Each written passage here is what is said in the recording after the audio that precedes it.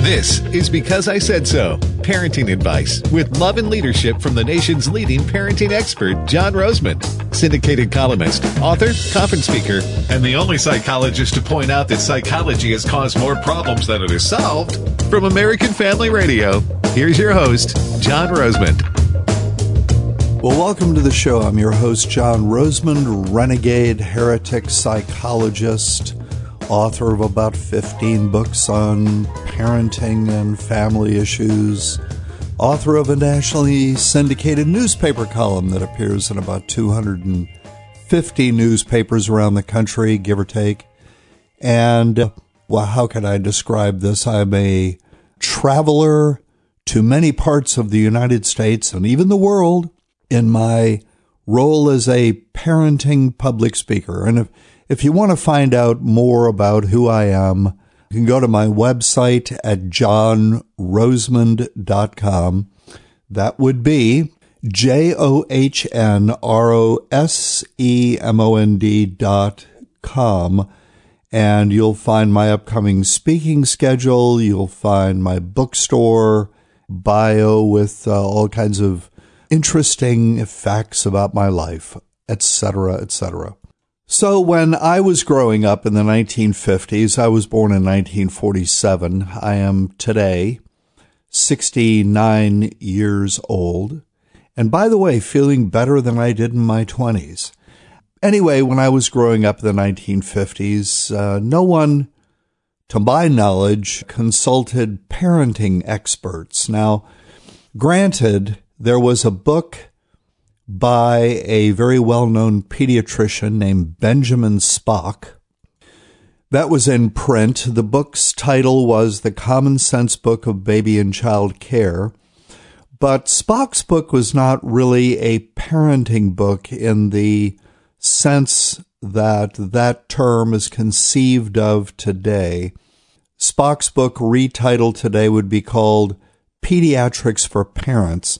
It really covered more medical issues and developmental issues than it did what we call parenting today, which is mostly how to discipline children properly. But most people didn't consult parenting books. I mean, there really weren't any. There was Spock's book. There was a collection of articles that had appeared in the 20s, 30s, and 40s in Better Homes and Gardens magazine, and that was about it. And then in 1965, a Manhattan psychologist named, and I have to pause before I say his first name, but I can pronounce it correctly, Chaim Ginott, Manhattan psychologist. The book was called Between Parent and Child, was published, and that resulted in an ever-increasing cascade of parenting books that began to emanate from the mental health community. And the more books along these lines have been published by mental health professionals, the crazier parenting gets in America, which is why I have a job. So today's program is all about the craziness that is American parenting today. And I certainly do not mean that all parents are crazy, but there just seems to be a general insanity that prevails when it comes to the raising of children today. American parents in general have lost common sense to various degrees. I am a member of the last generation of American children who were raised by parents who weren't following the advice of people with capital letters after their names, but instead were following the models set down for them by their foremothers and forefathers over the generations. And these were people who were in touch with common sense. They understood that the raising of children is fundamentally a simple, down-to-earth, matter-of-fact affair, that it is not governed by arcane psychological theories, And for the most part, they simply raised their children the way they themselves had been raised.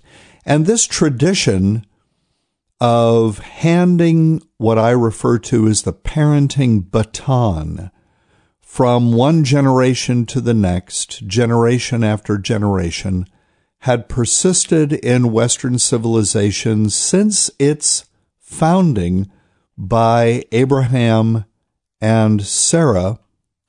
I believe that would be about 5,000 years ago, if my arithmetic is correct and my memory serves me well. So as I travel the country as a parenting speaker, speaking mostly in churches, Christian schools around the country, but also speaking in some secular venues to audiences that are, if not completely secular, then they are predominantly secular. And people tell me things during the course of my travels. They share these crazy stories with me. For example, someone recently shared with me that her friends recently spent around $300 on their daughter's birthday party. Now, that may not sound like a lot of money. $300 on a birthday party, given the lavish birthday parties that many of today's children are the recipients of. But this was the child's first birthday. So the child is 12 months of age. The child cannot talk. The child has just started walking. And the parents spend $300 on this child's first birthday party. They bought lots of stuff with which to entertain the young guests, all of whom presumably were infants, and the guests' parents and extended family. The child, a baby, obviously had no clue whatsoever what was going on. And I should mention that the person who shared this story with me told me that the parents in question are struggling to make ends meet. She asked for my take on that. So as my readers know or should know, I am a psychologist, and that qualifies me to determine and assign psychological diagnoses. And as such, it seems obvious to me that the parents in question suffer from a now commonplace parenting malady known as just plain nuts, JPN. Throwing a lavish party for an infant is one sign of this psychological impairment. Other telltale symptoms include taking an infant or a toddler to Disney World, and I hear of stories like this all the time, incurring major debt to make sure kids have a happy, as in over-the-top Christmas, buying a brand new high-dollar car for a 16-year-old, going to starregistry.com and having a star named after a child, and taking kids along on a second honeymoon. No, folks, I've heard of all of this, and not just once, but somewhat frequently. Another reader tells me that she knows of a couple who sent their 18-year-old daughter to France for 2 weeks as a high school graduation present. Well, that's rather extravagant, but it doesn't qualify as just plain nuts. What does, however, is that they also paid for the daughter's 20-year-old boyfriend to go with her. It seems they arranged for the two of them to have separate hotel rooms and made them promise they would not sleep together. Hello? As Ace Ventura, pet detective, would certainly say, all righty then. Then there are the parents who celebrated their son's graduation from kindergarten. Yes, and believe it or not, there was a full ceremony with caps and gowns, much shedding of tears and a huge party afterwards by taking him to Legoland in Windsor, England, which happens to be the biggest of the 6 worldwide Legoland parks. Now, I happen to think Lego makes the best play materials in the known universe, but taking a 5-year-old to England to celebrate his graduation from kindergarten definitely qualifies as JPN, or just plain nuts. Can you imagine? Just imagine what these parents are now going to have to do when he graduates from elementary school. A ride on the space shuttle, perhaps. Hiring a popular boy band to sing at a child's birthday party. Buying a child an airplane as a high school graduation gift. No, these are true stories. Giving a girl a $30,000 diamond bracelet for her 13th birthday. The list goes on and on and on. Even parents who can hardly afford stuff like this are doing stuff like this. To put this in perspective, my high school graduation gift from my parents was $50. That's right, $50. It was 1965. I received a grand total of $50. I do not remember what I spent it on. Maybe records. Probably records. That's probably what I bought. A friend's parents, one of my friend's parents, bought him a brand new Pontiac GTO. He promptly blew the engine, drag racing. Guess whose parents were just plain nuts? A month later, after graduation, my friend blew the GTO's engine while drag racing, and I still had probably $20. Anyway, we'll be back in a minute with more just plain nuts. Parenting in America Today. This is John Rosemond. The show's called Because I Said So. Stay tuned.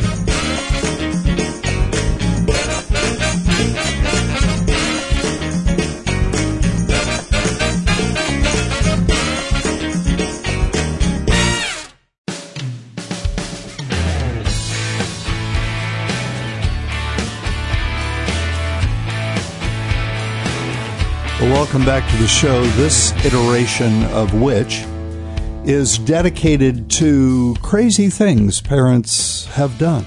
Crazy things like throw $300 birthday parties for a 1-year-old who doesn't know what's going on, and sending an 8-year-old to France with her 20-year-old boyfriend for a high school graduation gift, having made them promise they would not sleep in the same room. So what I was saying during the first half was that as a consequence of being regaled with stories of this sort all over the country and becoming increasingly aware that this craziness is just part and parcel of American parenting today, I have developed an entirely new psychiatric diagnosis for parents of this sort. It's called Just Plain Nuts. And if you are just plain nuts, then you qualify for You Ought to Be Ashamed of Yourself therapy. Here's another one from a big city in the Midwest. This example is from was sent to me by the director of a private school, where a kindergarten teacher told a 5-year-old girl that she, the girl, was not allowed to sing her favorite nursery rhyme out loud at the top of her lungs any old time she pleased. Not a day went by before the girl's mother stormed into the school and confronted the director, demanding that permission be granted for the child to sing her favorite nursery rhyme out loud at the top of her lungs any old time she chose. The mother's rationale was that because she was paying for her child's education, as opposed to people whose kids are in public school who are also paying for their children's education, although more, let us say, paradoxically, she being the mother, is entitled to direct the director of the school to create an individualized set of policies for her little precious. If the people sharing these stories with me, folks, were not responsible people, I might not believe them, truly. By the way, the previous story about the 5-year-old girl who is being allowed now to practice for a future career in opera any old time she chooses in the classroom is another example of the sort of thing that causes school principals, directors, headmasters, and administrators all over the USA to tell me, always after they have invited me into their office and closed their office doors, that, quote, dealing with our students would not be a problem if it weren't for their parents, John, end quote. Now, truly, that's what I hear all over the country. Public school, private school, Christian school, whatever school. John, the kids are not a problem. Not really. It's their parents. Here's a story along those lines. In Southern California recently, a second grade boy at a public school, but a public school that is populated primarily by the children of upper income parents. This second grade boy, while the class was on break, stole an item from a classmate's desk. He was apprehended. He was taken to the principal's office. He was reprimanded. His parents were called. They came to the school, and they were presented with a copy of the incident report that must, by law, be filled out by the teacher and probably co-signed by the principal when incidents of this sort occur.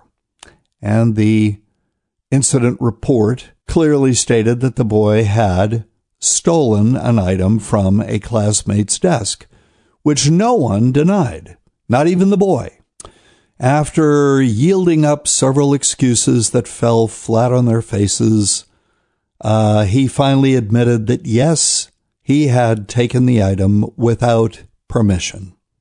So the next day, the parents show up with their attorney, who demands that the incident report be changed to read that the boy borrowed the item but forgot to ask the other child if he could borrow it. Simply forgot. This is what the lawyer demands that the school do. Why? Because both the boy and his mother and his father are, but especially the mother, are experiencing serious emotional distress as a consequence of the wording of the original incident report. And so the implication is that if the school does not change the wording of the incident report, in other words, does not change it to reflect what didn't happen, that the school will be sued. And so the principal agrees, and I don't blame the individual in question. The principal agrees to change the wording of the incident report to reflect that this poor little boy who's suffering severe emotional distress because an incident report reads factually, the principal now changes it so that it reads that the boy simply borrowed the item but forgot to ask if he could borrow it.